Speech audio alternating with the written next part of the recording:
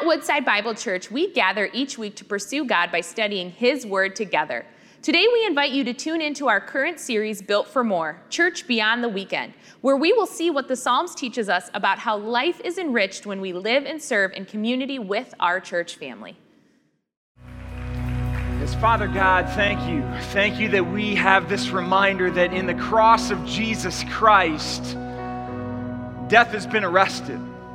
That we have life in His name, eternal life and forgiveness through the grace of His sacrifice. And so, Father, we celebrate that today as your church, as your family, as your community, staking our lives on the cross of Jesus, saying, this is why we have life, this is our hope, this is our message, this is what we have to offer. So, Father, would you speak to us now? Father, where our hearts have been opened through worship, or would our hearts be open to your word? And give us eyes to see. Give us ears to hear all that you would have for us this day. It's in Jesus' name we pray. Amen. Go ahead and have a seat. So great to see all of you here today. Before I dive into the word together, I have something very special to me. I've been wearing this for the last several years. This is my Team Woodside running shirt. I had it on in the last service, very wrinkled and messed up, and I thought I looked kind of ridiculous. So now I just brought it to show you. But when you're over at Stony Creek or some other places, perhaps you'll see people in these. The reason I bring it up is if you've been around our church for some time, many years ago, we heard from this stage a vision shared about reaching children in Thailand who are at risk for human trafficking or other ills, other evils within the culture. And so what our church did was rally around that cause, eventually build a ministry, an orphanage that not only went to Thailand, but eventually also went to India. And so we have children in both of those countries that we support completely through this church. And even in the midst of all the things that are happening in our globe and in our nation right now, they still need to eat. They still have educational needs. And a lot of that fundraising actually comes through our Team Woodside runners who at the Detroit Free Press Marathon would run for those causes. And this year, of course, the marathon has been canceled and it's all become virtual. And so all the more that while some of our runners are running, even if you're not a runner, just simply to support this cause, because these children, our children in these two countries around the world still need our help, our resource, our prayers, and all of those types of things. And so if you would like to get involved, we would love for you to. There's definitely a gap this year as a result of all the things that have happened, and so we're looking to help them in a substantial way. And so if you would go to woodsidebible.org/teamwoodside. It's kind of hard to find on the website, so you want to write it down, woodsidebible.org/teamwoodside. And you'll learn more about this amazing ministry that my family's been a part of, and I hope you will be this year as well. So with all that being said, if you have a Bible, please make your way to Psalm 24. If you were here at the very beginning of the service on time, you would have heard it read. If you made your way in after that, then perhaps not. Psalm 24. We are between sermon series right now, and next week we'll be starting a new series in 1 Peter, as Pastor EJ mentioned, called Unshakable, Steadfast Hope in an Unpredictable World. And in many ways, the message the Lord gave me for this morning goes right along with that theme. Let me ask this question. As you think about this question as we begin, has our world ever felt so unpredictable in your lifetime? If you lived through a world war, you might have some experience. If you lived through the Civil Rights Movement and the Vietnam War, you might have some experience. But for most of us, this is the first time we've been through such widespread unrest and instability. Maybe this past week you've heard about the fires that have really started overwhelming the west coast of the United States. My brother lives in Portland, Oregon, and I've been speaking with him on the phone several times. He sent me these pictures when it first started showing up right outside his doorstep. There is no blue sky left in the pictures. It's all simply orange. He and his wife, his two children are there. The air quality is extremely hazardous. They've lost over 1 million acres now to these forest fires just within that state. maybe 9 or 10 deaths thus far. 500,000 people have been displaced. 10% of their population have been completely displaced. And the forest fires are out of control. And to me, it's like a metaphor for our nation right now. So many things are on fire, it seems, and we can't seem to get them under control.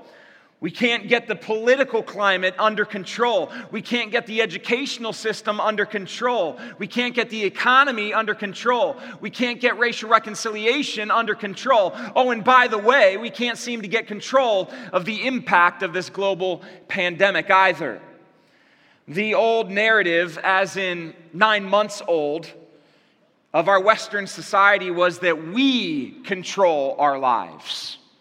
We have the freedom to control all the things that we do. It's shocking how quickly that narrative can change, isn't it? How many times have you said this year or heard said this year, if somebody would have told me in 2019 what would have happened in 2020, there's no way I would have believed them. We've all said it, we've all heard it. There are so many things beyond our control. Are you able to admit that today? Turn to the person next to you and just say, I can't control it all. I can't control it all. I can't control it all. Now turn to him and say, and neither can you. Neither can you. What do we need when things are out of control? What do we need? When the world, when our world, when our relationships perhaps, when our culture, when our workplace, all these things are out of control, it seems. Do we need to fight? To just say, I'm going to wrestle the situation to the ground until I get a handle on it again? All I really need is self-confidence and self-assurance and a strong self-image and inner strength. That's what I need. Do we need fear? To let anxiety turn in our stomachs and torture our heads? Or do we need an active faith that says God's presence is all I need? God's presence is all I need. If God is for me, who can stand against me? If He's got this, so I can trust Him. That's our idea this morning. God's presence, friends, is all we need. And I just want to speak that truth over you, our church family, today. Right now, whatever you are going through, please understand, please hear these words from the Lord, that God's presence is all you need. That's what you need right now. That's what we collectively need. It is the most powerful force in the world, His presence. A.W. Tozer wrote a little classic book, The Pursuit of God. It's free online. If you've never read it, you need to. It's a must-read. And he said, the presence of God is the central fact of Christianity. At the heart of the Christian message is God Himself waiting for His redeemed children to push into conscious awareness of His presence. That we would understand, be aware of His presence. So many of us might be aware cognitively of God's presence with us through the person of the Holy Spirit. But so many of us might struggle with consciously experiencing the difference His presence in the person of the Holy Spirit actually makes. We'll come back to that in a few minutes. And this concept is what drew me to Psalm 24. It's a Hebrew poem that celebrates the reality of God's presence among His people. And it points us to 3 practices that will help us experience the presence of God even when life seems out of control. That's why it matters so much to us this morning. Now, before we get to Psalm 24, if you could turn, maybe keep your finger there and turn over to 2 Samuel chapter 6. I want to take you there just for a few minutes to give you the background to this psalm. It's so important that we understand that. So I want to just share this story from 2 Samuel chapter 6 with you. It was a chaotic time in Israel's history here in the Old Testament. And this chapter in 2 Samuel is about the Ark of the Covenant being brought back to the holy city of Jerusalem. The Israelites had lost the Ark in a battle with the Philistines, their ancient enemy. And the Ark of God was not simply a box of wood made for a freaky scene in an Indiana Jones movie. It was much more than that, much more significant. It was the focal point of God's presence with his people in the Old Testament. The focal point of God's presence, his goodness with his people.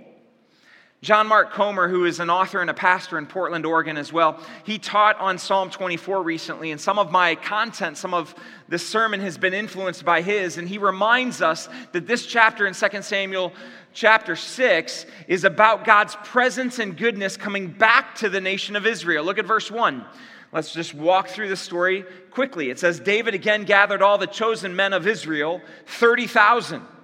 And David arose and went with all the people who were with him from Baale, Judah, to bring up from there the ark of God, which is called by the name of the Lord of hosts, who sits enthroned on the cherubim. And they carried the ark of God on a new cart and brought it out of the house of Abinadab, which was on the hill. And Uzzah and Ahio, what a great name. Wonderful name. He must have been a really amazing person. The sons of Abinadab were driving the new cart with the ark of God, and Ahio went before the ark. Now, did you notice that Samuel tells us twice that they put the ark on a new cart? Now, in the Old Testament, adjectives are pretty scarce. You didn't have that many of them in the writing itself. So whenever you find an adjective to describe something further within Old Testament narrative literature, you should pay attention, especially when it's repeated. So it was a new cart. It's a new cart. The author wants us to understand this. Now, that doesn't sound like a bad idea. This is a very holy moment with the presence of God being brought back to his holy city. And so it deserves, it seems, something new and shiny for that occasion. The problem is that God had given very specific instructions on how that ark ought to be carried. Only Levites, a particular tribe of the nation of Israel, priests, were supposed to carry the ark, and they carried it on their shoulders with poles, and the poles would go through ringlets on the side of the ark. Not even the poles touched the ark. Because God was communicating to his people that he is set apart, he is holy, he is to be feared. But what happened? And David and all the house of Israel were making merry before the Lord with songs and lyres and harps and tambourines and castanets and cymbals. And when they came to the threshing floor of Nacon, Uzzah put out his hand to the ark of God and took hold of it, for the oxen stumbled. The anger of the Lord was kindled against Uzzah, and God struck him down there because of his error. And he died there beside the ark of God. And David was angry because the Lord had burst forth against Uzzah, and that place is called Perez Uzzah. That means bursting forth in anger against Uzzah to this day. And David was afraid of the Lord that day. And he said, "How can the ark of the Lord come to me?" Is this just another example of the angry God of the Bible that loses his temper at a moment's notice? It says God struck him down there because of his error. This means Uzzah was aware of the mistake. He chose disobedience. He willingly chose to abandon what was right for what was convenient. This happens all the time. He compromised. Uzzah, and really everybody else in the story, they lacked a healthy fear of God. The Bible is so relevant to our day, to our church, to our culture. There is such a thing as healthy fear, wouldn't you say? Healthy fear at times can protect us.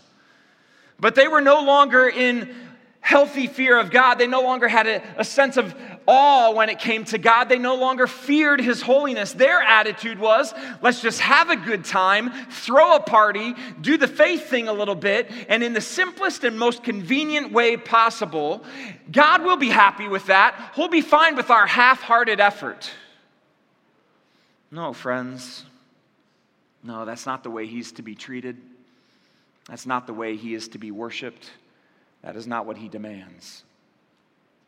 So David was not willing to take the ark of God, verse 10, of the Lord into the city of David. But David took it aside to the house of Obed-Edom, the Gittite. And the ark of the Lord remained in the house of Obed-Edom, the Gittite, 3 months. And the Lord blessed Obed-Edom and all his household. And it was told King David, the Lord has blessed the household of Obed-Edom and all that belongs to him because of the ark of God.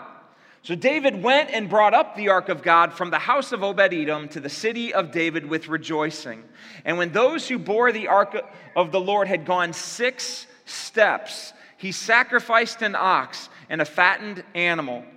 And David danced before the Lord with all his might, and David was wearing a linen ephod.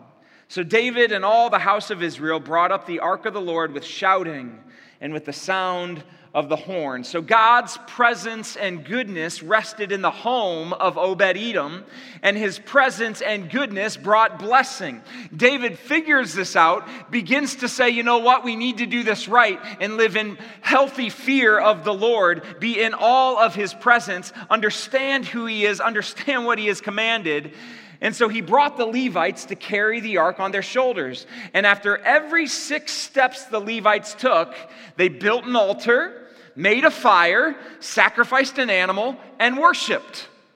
So 1, 2, 3, 4, 5, 6, the number of man, reminding them before the number of God, 7, that they are frail, weak, and need to live in fear of him.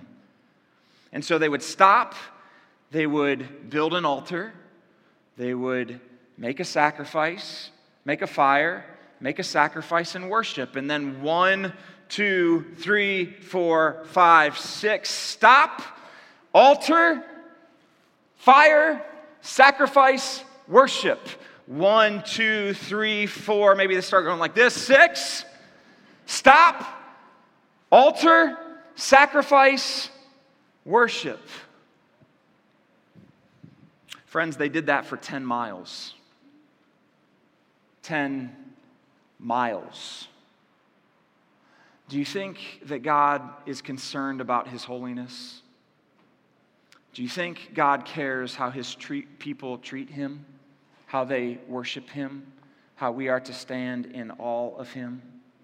They weren't just carrying a piece of wood covered in gold with some articles inside. They were bringing God's holy presence, his immeasurable goodness back to God's people. God's presence, they understood it. That's all we need. It's that powerful. It's that present with us. It's that forceful in the world. And when they finally made it to the city, scholars believe that Psalm 24 is what they sang. That King David wrote this in preparation for this event. And it points to 3 practices that will help us experience the presence of God. Look at verse 1. He says, "The earth is the Lord's, and the fullness thereof, the world and those who dwell therein, for he has founded it upon the seas and established it upon the rivers."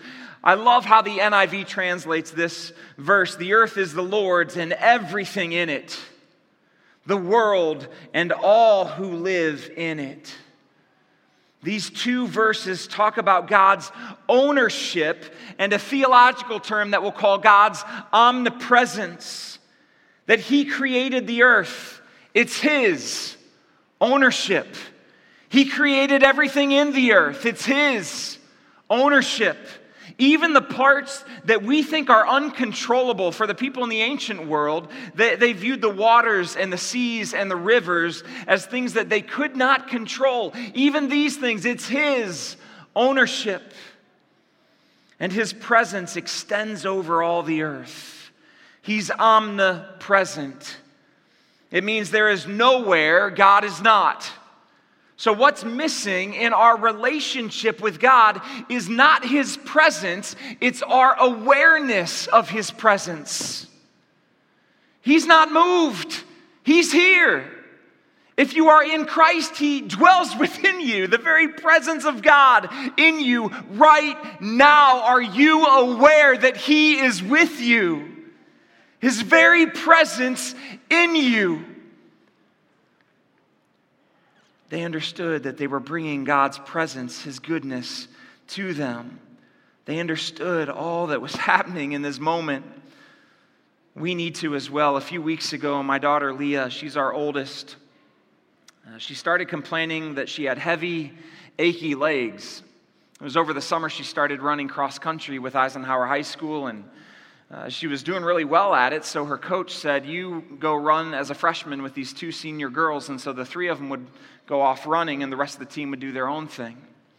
And there was one particular day where she ran 6.5 miles with these girls at a really quick clip, and so she woke up the next day and she says, "My legs are sore," and we're like, "Yeah? That's pretty normal. That doesn't sound unusual at all."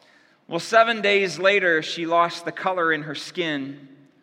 She turned chalky white, and she collapsed in our kitchen. I caught her right before she hit the floor. By the next day, she was in an ambulance on her way to Royal Oak Beaumont. And what they discovered was that she had been bleeding internally in her GI tract for at least a week and had lost 2/3 of the blood in her body. After 3 blood transfusions, I don't really know how many tests, and 5 days in the hospital with 1 meal, she finally came home. She was stable. She's still stable. She's getting stronger. The doctors found a few ulcers, but they were never able to get a diagnosis. So for us, the journey kind of continues. Some more testing, some more things to be repeated here in a few months.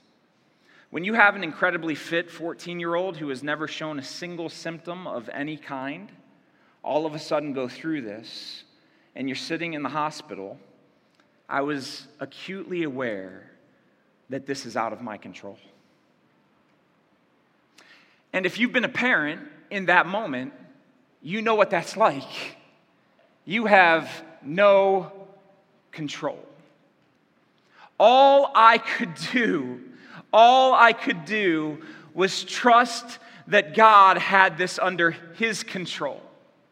That's all I could do. All I could repeat to myself over and over again was this verse. My mind went to this verse. "The earth is the Lord's and everything in it, the world and all who live in it." It took everything in me just to say over and over, "She's yours, Father. She's not mine.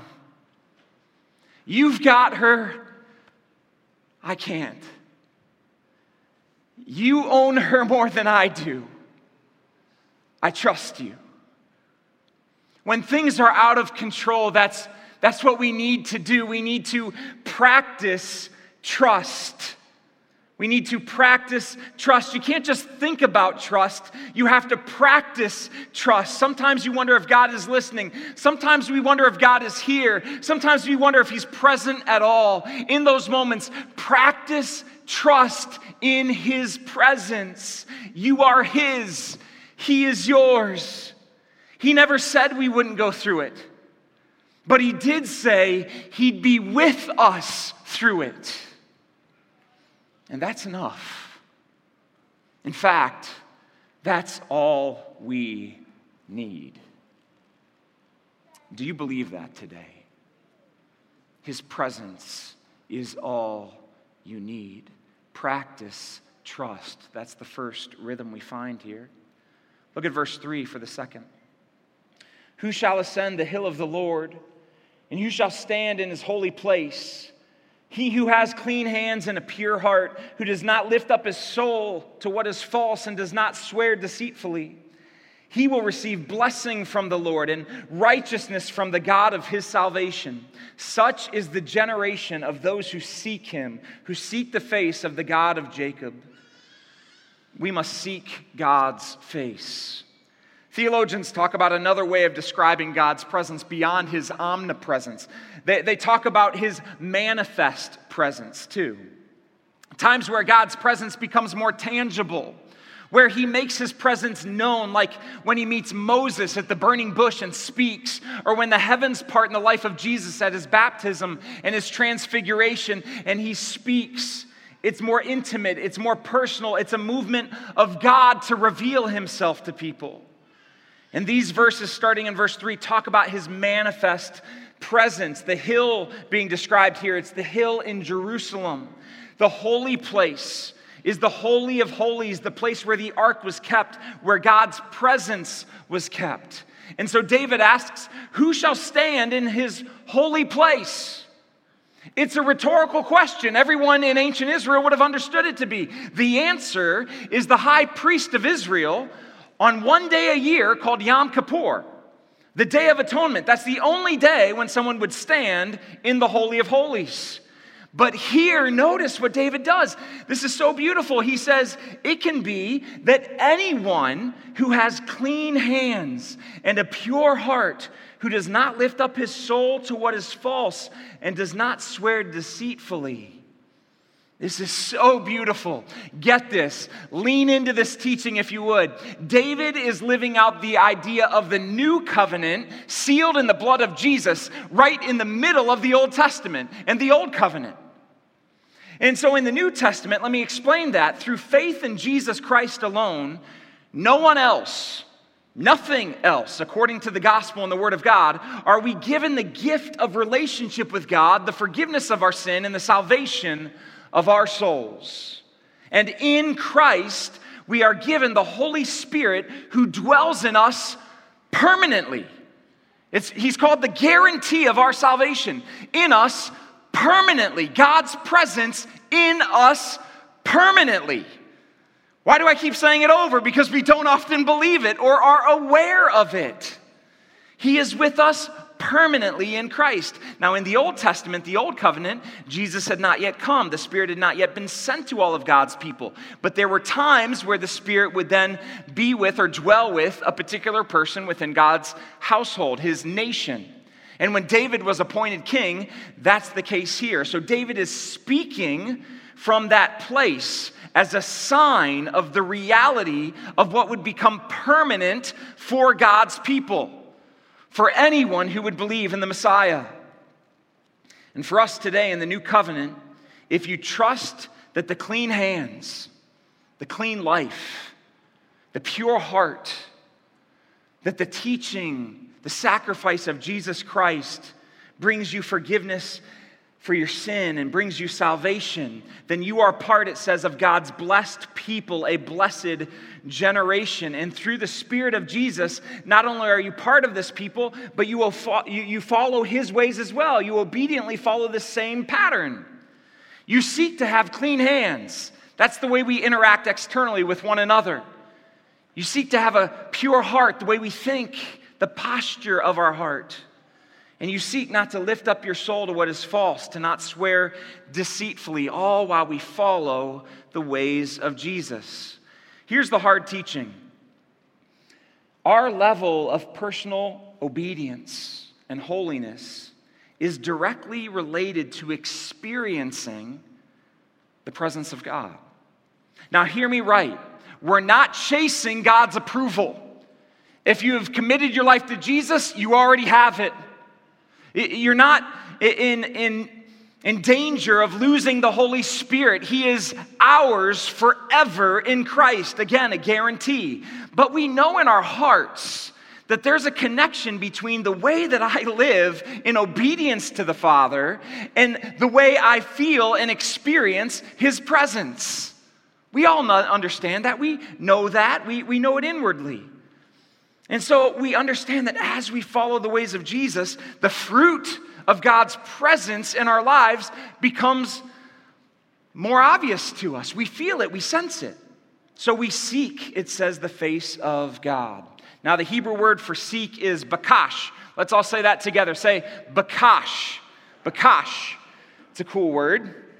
It doesn't mean to squash something. It means to seek, to search for, to look for, to ask for, to call on, to discover, to pursue or go after. He's saying we go after the presence of God. Not just when you have time all the time. Not just when it's convenient, in every distracted season. And this is found throughout the Psalms, just a few others. Psalm 27, verse 4, one thing have I asked of the Lord, that I will seek bakash after, that I may dwell in the house of the Lord all the days of my life, to gaze upon the beauty of the Lord and to inquire in His temple. You have said, seek my face. My heart says to you, your face, Lord, do I seek. Psalm 40, verse 16. But may all who seek you, Pakash you, rejoice and be glad in you. May those who love your salvation say continually, great is the Lord. Psalm 63:1, O God, you are my God. Earnestly I seek you. My soul thirsts for you. My flesh faints for you as in a dry and weary land where there is no water. He is our sustenance. His presence brings us all that we need. Jeremiah spoke of this. Isaiah spoke of this. Jesus, in his most famous sermon, the Sermon on the Mount, said, seek first the kingdom of God and his righteousness. And all of these are commands. Seek God. Pursue God. Go after God with all of your heart, soul, mind, and strength. Does that describe our faith? Does that describe you? Maybe you are fearful of seeking after God this way. You might think it leads to some kind of empty emotionalism. And I get it. I'm a thinker more than I am a feeler, at least according to this guy named Myers-Briggs. And that's what he tells me I am. So I kind of get it. I get it. But are we so afraid of the dangers of extreme expressions of God's manifestations that we don't even look to encounter God's presence to seek him? Not just in our mind, but in our emotions, our bodies, our will, and every part of who we are. Love is not just cerebral, friends. It's meant to be experienced. Joy is not just cerebral, something we believe. It's meant to be experienced. Peace is not just cerebral. In Christ, it's meant to be experienced. Is that your experience? God's presence is with you. This is what he has for you. We can go through every practice, every spiritual discipline, every worship gathering, and not seek God's face. So we need to pause and take stock of our own heart. Am I pursuing the Lord more than everything else because I know that he is truly all I need? I need him more than all the counsel of all these other people. I need him more than the news cycle. I need him more than everything around me. I just need to sit in his presence. Feel his joy. Experience his love. So we trust him, we seek him, and finally and briefly, we worship him. We worship the King of glory. Look at verse 7. Lift up your heads, O gates, and be lifted up, O ancient doors, that the King of glory may come in. Who is this King of glory? It's the Lord, strong and mighty, the Lord, mighty in battle. Lift up your heads, O gates, and lift them up, O ancient doors, that the King of glory may come in. Who is this King of glory? The Lord of hosts. He is the King of glory. The ark, it's the picture here, is brought into the tabernacle. God's presence has arrived. And his presence is the most powerful force in the world. His presence, friends, it's with you if you are in Christ. His Spirit is with you right now through faith. And his presence, it tells us here, is strong. His presence is mighty. It is mighty in the battle. Whatever battle you are facing, his presence is stronger. Whatever you're going through, whatever we see, whatever's going to come our way, the presence of God in us through the indwelt Holy Spirit is greater than every single thing that we will face. It's right now here with you, in Christ. What are we to be afraid of? What can we not handle? He is strong. He is mighty. He is mighty in battle. So lift up your head, because if you know the King, guess what? You share in his victory. Lift up your head because the King of glory is with you. Yes, there's so much we can't control, but lift up your head. Don't fear. The King of glory is with you. And you must understand, we now carry his presence and we carry his goodness, like those Levites did, out into the world. It's the only answer. It's the only thing that will help. It's the only force powerful enough, the only love strong enough, the only sacrifice wide enough to actually help humanity right now. That we carry his goodness and his presence out into our neighborhoods, out into our networks, through our lives. We are the representatives then to the world of the gospel of Jesus Christ, God's presence in the world.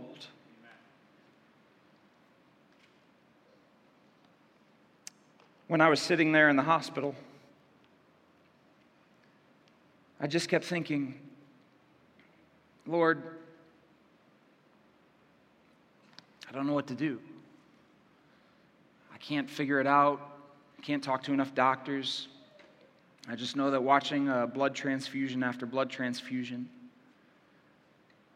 I just realized all I really needed was his presence. That's all you need. Whatever you're going through right now, it's just the presence of God, his goodness, his grace. It's not just cognitive, friends. Do you feel it? It's with us. It's meant to work through us for the sake of the kingdom. Let's pray. Father God, thank you for this day. Thank you for your presence. Because, Father, we know that whatever we face in life, whatever comes our way, whatever the results of political outcomes are, and whatever the results of our place of business, whatever happens, Father, all of it we can simply lay. Health crises, we can lay it at your feet. And we can say, your presence is what I need. Your presence is what we need as a church. Your presence is what the world needs. Help us to be aware of your presence.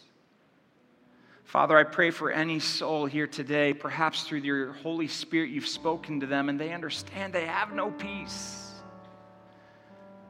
They have no security. They've been chasing after all these things, but they haven't found them. And even in this moment, Father, would they come to that place, hearing the truth of your word, understanding the person of Jesus, and be able to, in faith, pray to you even now, Father God, I need your presence. And I know the only way to experience it is through faith in your Son, who you sent to be present here. I believe that he died for the salvation of my soul. That only through his life and his ways can I experience a restored relationship, eternal presence with you, one day seeing you face to face. And Father, for all of your church family gathered, we need a movement of your Spirit in us. We need to be keenly aware that you are with us and in us. That when we leave these doors, we take you with us. That when we raise our hands and when we lift our voices, you're with us. That nothing can separate us from your love. That nothing can take us away, tear us away from your Holy Spirit. So help us to know that we can be satisfied knowing that you are here. And that's enough. So we will honor you and worship you now. And we will sing about your goodness, sing about your presence, and lift our voices together. It's in Jesus' powerful name we pray. Amen. Would you stand and let's respond with worship together.